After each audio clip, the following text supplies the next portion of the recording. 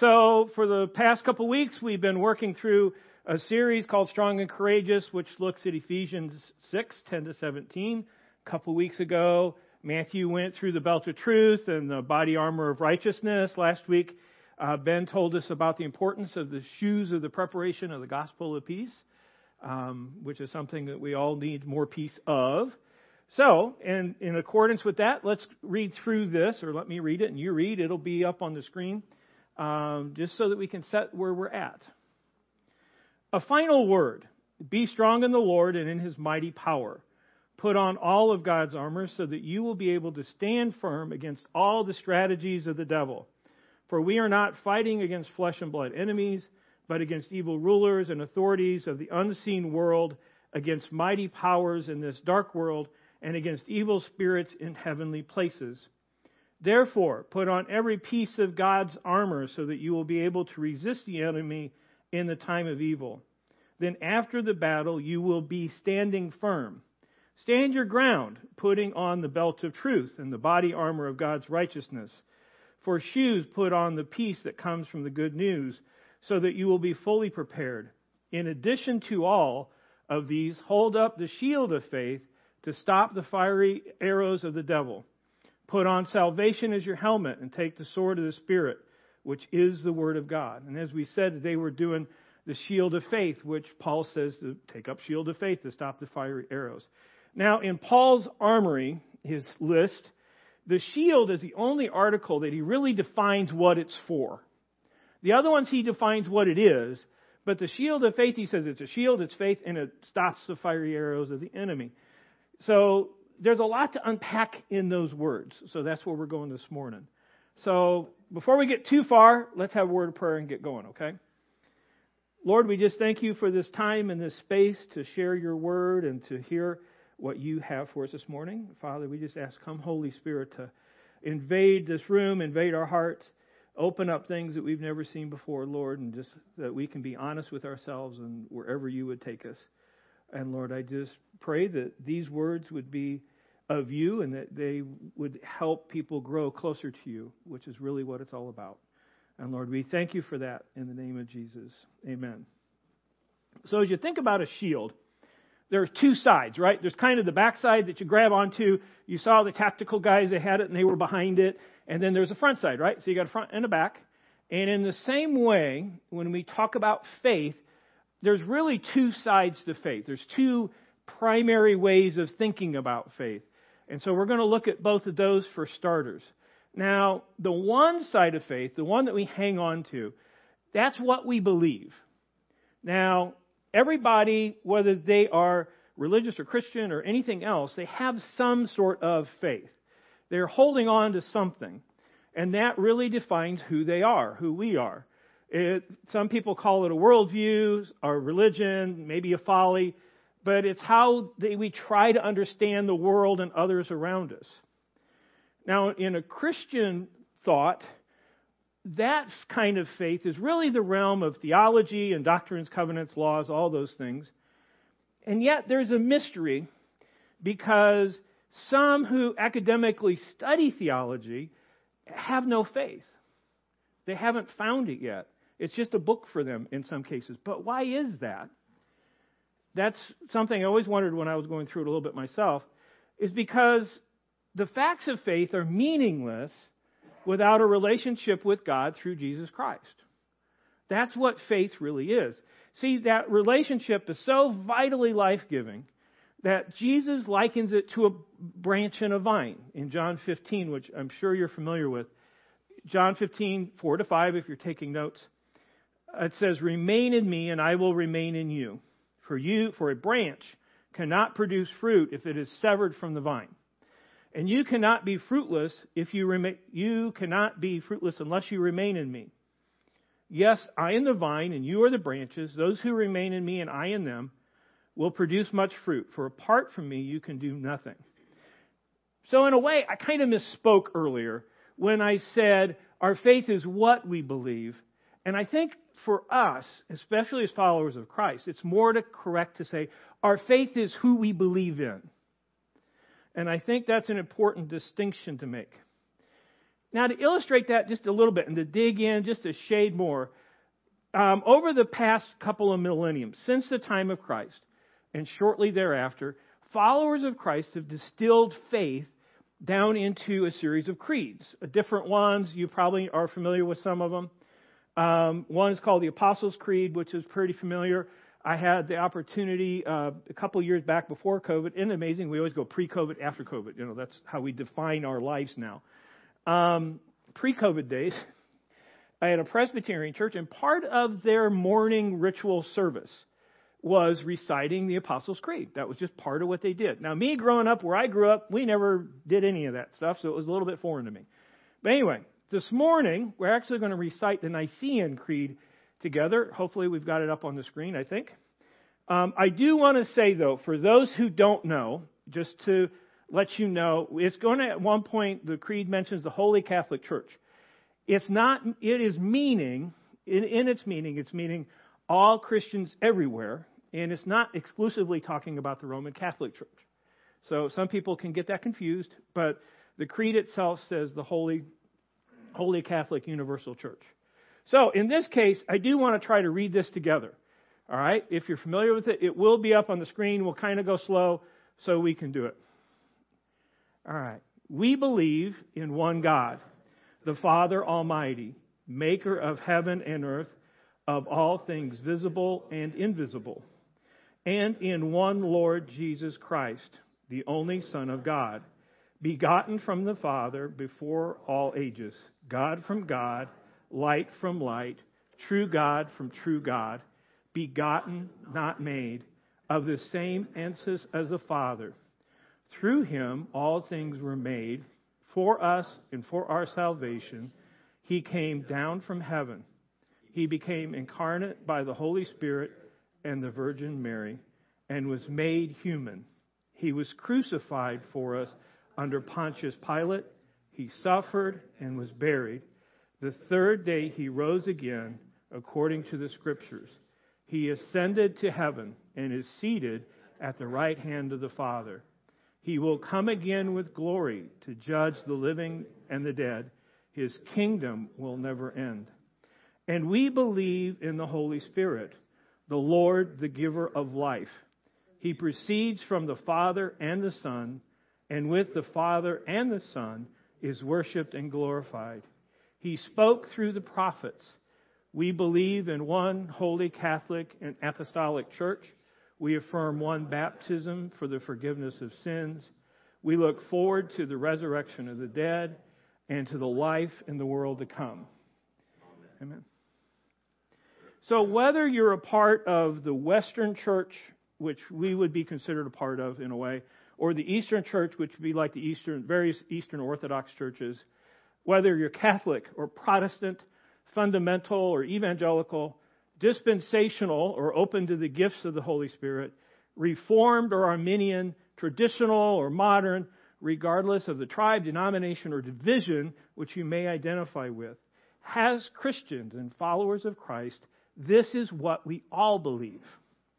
And that is our faith. It's a faith in the person of God, in the Father, the Son, and the Holy Spirit. If you boil it down, if you go to any of those places, yes, there's going to be distinctions of doctrine and all kinds of other crazy things. But when you look at the core is always going to be that relationship with God and Jesus and the Holy Spirit. That is our faith. It's a faith that we have here. And it's important, and that's what we hang on to. And it's the relationship that we have that drives that. Just like we talked about vine and branches. It's through this faith that we understand who we are and who God is. Now, Peter gave us a really cool description in 1 Peter 2, 9 and 10 about who we are.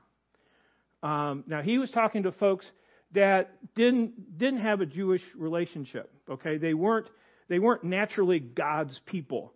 And he was saying, no, wait a minute, you are included in this. And he says it this way, but you are not like that. For you are a chosen people. You are royal priests, a holy nation, God's very own possession. As a result, you can show others the goodness of God, for he called you out of darkness into his marvelous light, wonderful light. For you had no identity as a people, now you are God's people. For once you have received no mercy, now you have received God's mercy. Now, there's a phrase I've been hearing recently because through The Chosen, if you haven't watched that, do sometime. And it says something like this: through faith in Christ, we are not what we were. That's what we are. We are not what we were. Because of our faith, because of what we're holding on to, this side of the shield, we're not what we were. And it's an important thing to grab onto. As we'll see in a moment, because that's kind of what keeps us from getting too crazy here. But that's only the one side, right? That's the hang on to side of the shield of faith. The other side, I like to put it this way. The other side of the shield is faith in action. It's when we do something with this. Now, there is no really quick, concise list of what faith in action looks like. It would be impossibly long, right? To try to get every single thing that it could possibly ever be. I think we can distill it down this way, and this is my own way of looking at it, is that faith in action is really a simple formula. It goes something like this. Actions of love intended to fill a void or to push back against darkness and glorify Christ. You have to put all that kind of sort of together, because that's what we're trying to do. When somebody's down and we're doing something, we're trying to fill that, or we're trying to bring light to the situation and glorify Christ. Now, early in the Sermon on the Mount, Jesus was talking, and he kind of almost outside, after you get through the blessings, he prefaced the sermon by saying you are salt and light. And I'm going to read the light portion, which is Matthew 5:14 and 16. And Jesus put it this way: you are the light of the world, like a city on a hilltop that cannot be hidden. No one lights a lamp and then puts it under a basket. Instead, a lamp is placed on a stand where it gives light to everyone in the house. And then in the same way, let your good deeds shine out for all to see, so that everyone will praise your Father in heaven. So keep that in mind here for a minute. See, it's not just the question I wrote down is, and I'm stumbling a little bit on it, but is it the actions or is it the intentions that matter? See, a lot of times we get to this idea that it's what we do, and to be honest, it's what and why. Why are we doing what we're doing? Keep in mind my little definition. It had a tagline kind of sort of on it. And glorifies Christ. In the earlier. And Jesus' statement about light said the same thing. Let your good deeds shine out for all to see, so that everyone will praise your heavenly Father. Now, there's a lot of good deeds out there that are perfectly great and fantastic. And I'm not saying they're bad because they're not connected up in the same way. There's many who will offer a cup of cold water to others. Now, I don't know how many of you have traveled, but if you've gone out west, and if you've gone through South Dakota and through the Badlands, there's this, what used to be a little drugstore, but now is a gigantic tourist stop called Wall Drug. It's right in the middle of nowhere, on the edge of the worst ground you could ever possibly try to grow anything. But they started their business. One of the things that's got their tourist trade going was back in a long time ago, just started giving out cold water to anybody who would come along. But they even say in their business thing, when I looked on their website, did they do it as a ministry or anything? No, they did it. We're going to offer cold water to hopefully grow our business. They actually say it on their website just like that. So we're different than that. And there's no problem with them doing that. I'm not downing them, okay? I'm just saying their intent is over here. Our intent is over here. The action could be the same, but it's the intent that makes the difference. So, all well and good, but we're instead tasked to shine our light when we somehow or another offer a refreshing cup of cold water, just to throw that example out. And do it in such a way that glorifies God. Now, does that mean that we have to be over the top on it? Of course not. It can be just little subtle stuff that even shines that light and says that. So I'm not saying it has to have X number of wrapper around it to make it qualify. It's what is our intention? Why are we doing what we're doing? That's all part of faith. But as soon as we start going down this road, we start wanting to judge each other and who's doing what and why aren't they doing this and all kinds of this stuff. You see, your actions of faith, even in this small, with us, just in this room and those online, your actions of faith will be different than my actions of faith. They just will be, because I'm wired one way, you're wired another one. I've got these sets of people over here that I'm connected to. You've got these sets over here. And that's perfectly cool, because that's the way God made us. All are valuable, needed, and blessed by God. Some of these actions may be just simply momentary encounters, and some of them may require a lifelong commitment. Some of these actions of faith will involve strangers, and other actions of faith will be for those that are nearest and dearest to us. Some will be in the limelight, very visible, and others will be deeply behind the scenes, hardly ever noticed. Some will appear to be religious, and some will appear on the surface as simply charity. So we see we can't get too carried away with saying, well, this is and this isn't. Because part of our problem is we can't always judge intent of heart unless somebody tells us what it is. But we still have to, for ourselves, look at our own intent and what we're trying to accomplish and what we're trying to do. So all are needed and all are valuable towards glorifying Christ and extending His kingdom.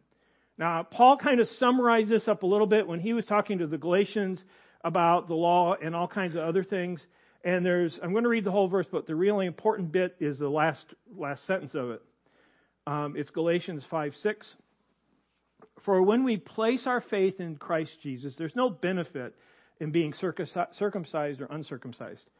What is important is faith expressing itself in love. And I think that keeps everything balanced. And I could go over other scriptures that bring in those balance, just like what is remaining after everything else is gone but faith, hope, and love. And it's all three of those even winding together that create something that is impossible without the other. So we have the faith that we hold on to, which is who and what we believe in.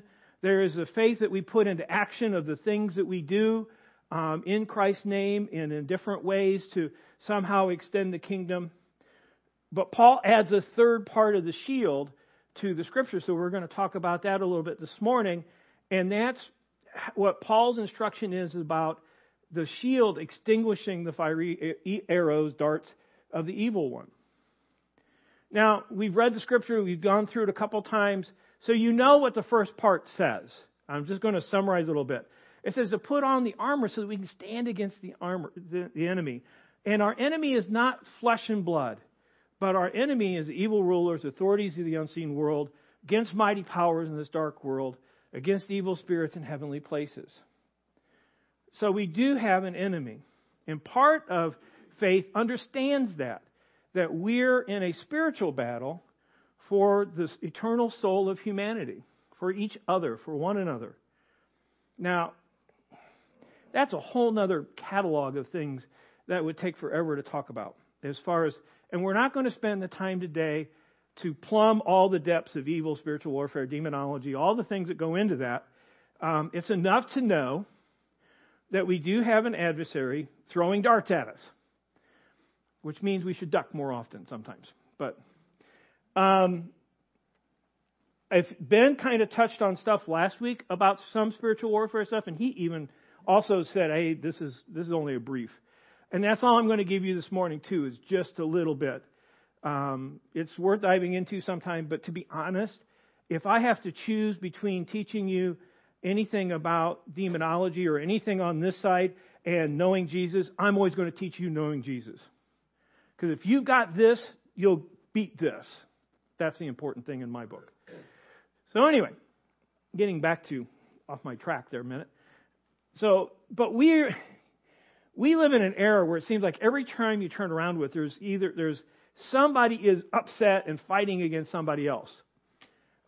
It's very, very culturally war-driven era, right?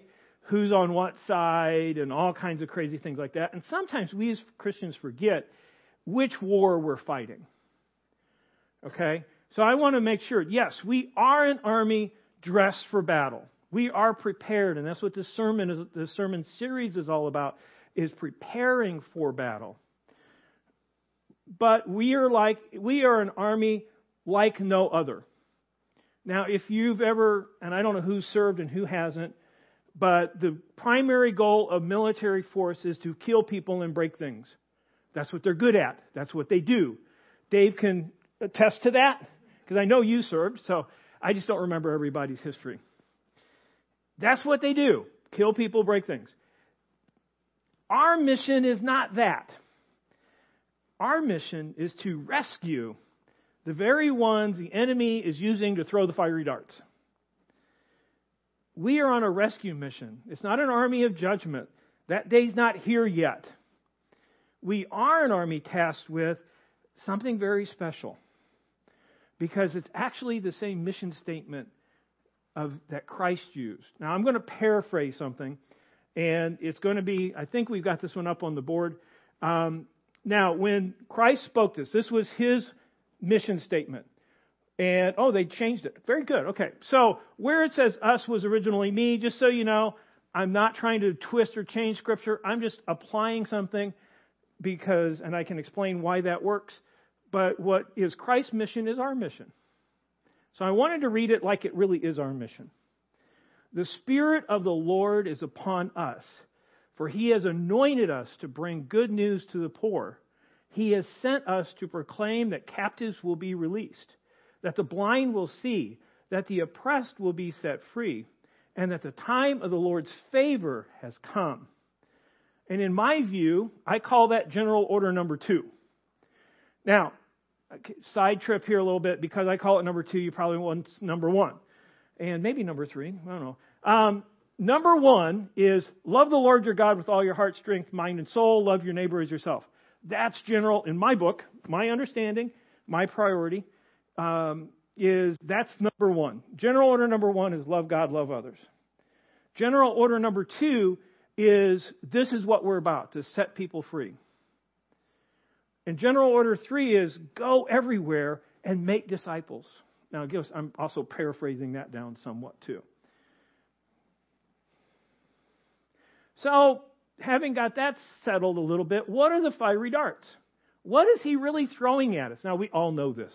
We've all experienced these in a lot of different ways. They're words, thoughts, deeds, temptations, which war against our faith in God. And I was thinking about this even a little deeper this morning. They're always a temptation of some sort. Not maybe a temptation to do something, but maybe a temptation to be mad at somebody. Maybe a temptation to do something or not do something. There's always a temptation angle to the darts. And that's something that we a lot of times think that it's just oppression just to be oppressed. No, the enemy doesn't oppress just to simply oppress. The enemy oppresses to keep us from doing things, to keep us away from God. Now, to understand the darts and to give a little bit of scriptural to this, you guys know the story of the fall of Adam and Eve, but we're going to look at just a bit of it and then a bit out of 1 John, and then remember something that was said last week. So Genesis 3, 4, and 6 says this. The serpent begins talking. You won't die, the serpent replied to the woman, which is a flat-out lie, basically. But God knows that your eyes will be opened as soon as you eat it, and you will be like God, knowing both good and evil. That was the dart, but here's where it struck Eve at. The woman was convinced. She saw that the tree was beautiful, that the fruit looked delicious, and she wanted the wisdom it would give her.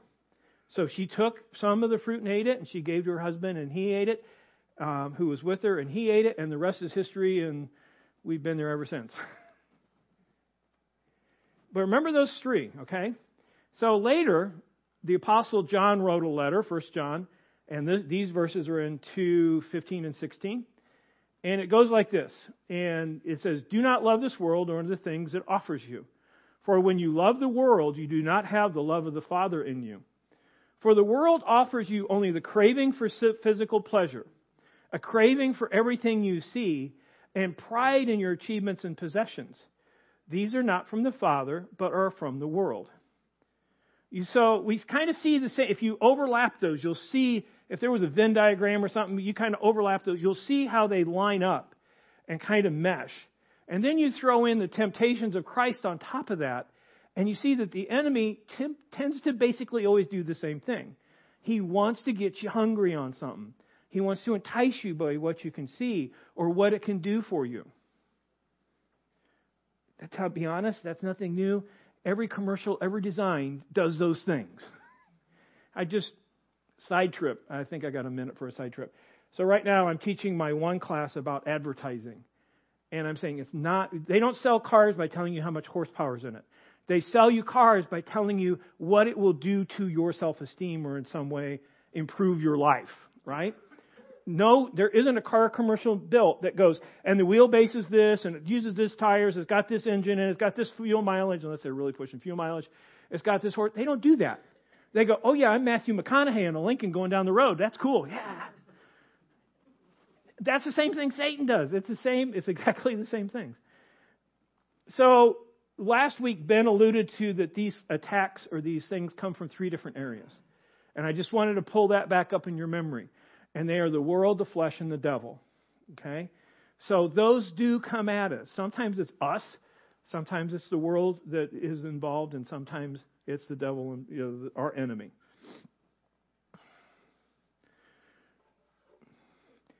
So when I say a lot of times that the fiery darts are temptations, we often immediately jump to the big stuff. And by big stuff, I mean like the 10 Commandments. Okay, those are pretty big, right? Or perhaps we go through the list of what is commonly called the 7 deadly sins. Don't ask me to write them. I did not write them down, and I can't do them from memory. Maybe some of you can. Now, those are real temptations. I'm not taking anything away from any of those. But we can also be tempted in other ways. We can be tempted to doubt our forgiveness in Christ. We can be tempted to doubt that God loves us. We can be tempted to doubt all kinds of things. The enemy loves throwing, for instance, a fiery dart that will tempt us to shame and regret, to remind us of all those times like Adam and Eve, we've fallen from God's desire. You see, if he can't get us to turn from God, he will try to make us think that either God has turned from us or that we're just plain unworthy and unlovable. That's his goal. And there's a but here, and it's a really gigantic one. And if I were really brave, I'd have Trey turn up the sound really loud, and don't do it. We just reverberate the whole thing, okay? A lot of times we get this idea that God and our enemy Satan are on evil plane. They're not, okay? Yes, there is a real devil, and he does cause real problems, but guess what? That's not the way it works. Because through faith in Christ, again, we're not what we were. For you died to this life, and your life is hidden with Christ in God. And a little bit later, we're going to talk about another scripture that goes into that as well. Now, I don't know if this ever happened to you. Driving down the road, and you know how you got a little bit of time and your mind kind of wanders into places that maybe you haven't visited in a long time. And every now and again, it'll wander into one of those things and he'll remind me of a sin in my past. Some way I treated somebody poorly, something that I've learned now that was bad, something that is just, see, you're not a very good person here, Dale. You just got it messed up. You're just not going to make it. And it's when the enemy comes and kind of says, remember that time? Anybody else get that? I get it. Okay. Okay. Here's I got a battle plan for this one. Okay. It's going to be a little strange, but I think you'll get it. Okay. So when that comes, I go, yeah, I did that. That was a sin. Yeah. Father, forgive me. I repent of it. I receive your forgiveness. Cleanse me from all unrighteousness. The enemy hates it. He doesn't want me turning to God. He wants me to turn away from God. So when the enemy reminds me of something, even though I may have prayed and asked forgiveness 100 times, I go, yeah, I did that all right. Yeah. Lord, forgive me. And he goes away. He can't. That's it. End of story. He's gone. Why? Because, again, he wants to drive a wedge, and I'm running to the very thing he's trying to keep me from. So that's why, I learned that habit a long time ago. When those things come up, I just run back and run through 1 John 1:9 all over again.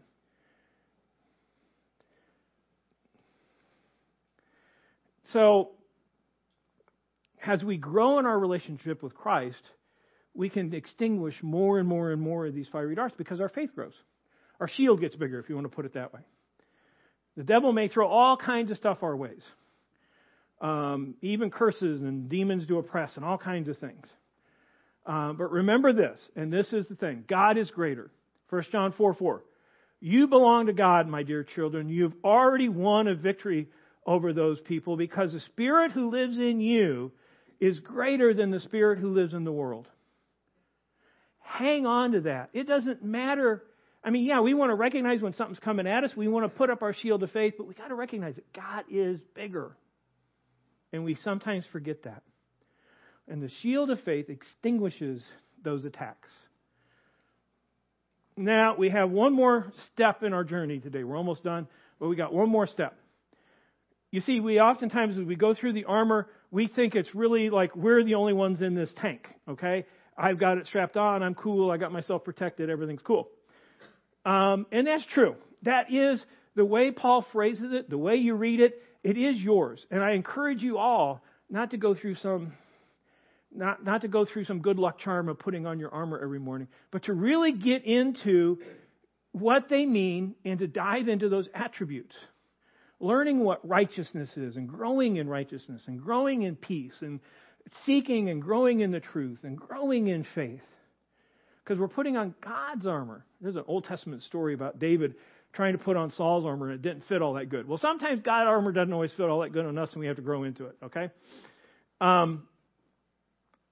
But there's a little bit more. Because as I was reflecting on the passage and thinking about what does God want to say this morning, I kept getting this image of somebody kind of on their knees down, not necessarily here, but just in general, and taking the shield and going like this and covering them. I'm taking my shield of faith and covering somebody else. And I think if you listen to Matthew's first sermon, there was this idea of stepping out and for others. Applying this not just for ourselves, but taking it out and covering others with it as well. And I see that in the shield as well. That is the one mistake the police made. They tried to all get behind one shield. And so God's asking us not only to cover ourselves, cover each other, but to cover others. Now, who are those others? Who do we need to extend that shield of faith over to? It's anyone who's got maybe weak or no faith. Okay? We encounter somebody that just at the end of the rope. Or it could be a brother or sister in Christ who's struggling with something. We all have things that come up in our lives that we can't cover all on our own. We need each other. And I've heard a lot of sermons about the armor linking together, and it does do that. The shields were designed, especially the big ones, to link. But there's this idea of covering and doing things with that. That someone could be anyone that's not yet of faith. We can extend our shield over them in some way. That someone could be someone who is elderly or children who need extra care. It could be someone that has is broken of spirit, or maybe even they're hostile towards God right now. They may be the very ones who are throwing darts our way. And somehow, some way, we can extend our shield of faith to kind of cover them a little bit. And we do that through care and prayer and forgiveness and compassion, all the things that we've experienced from God.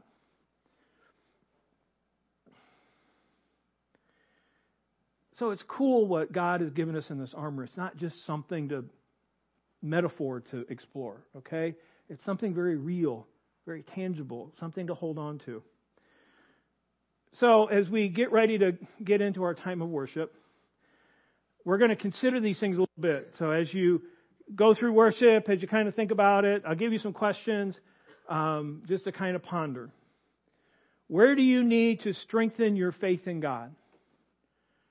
It isn't so much a matter of having all the right answers, but of trusting what you do understand. There's always more of God and Jesus to discover. Okay? I love it. It's like, how can an infinite being understand an infinite God? Well, you grow into, and you'll never really come to an end of it. In what areas are you most vulnerable to attack? You know, sometimes we have to understand, well, okay, boy, if I go down that road, I'm going to fall real quick because I just know it. We have to understand that about ourselves. And how do we grow? What part of faith do we need to grow there?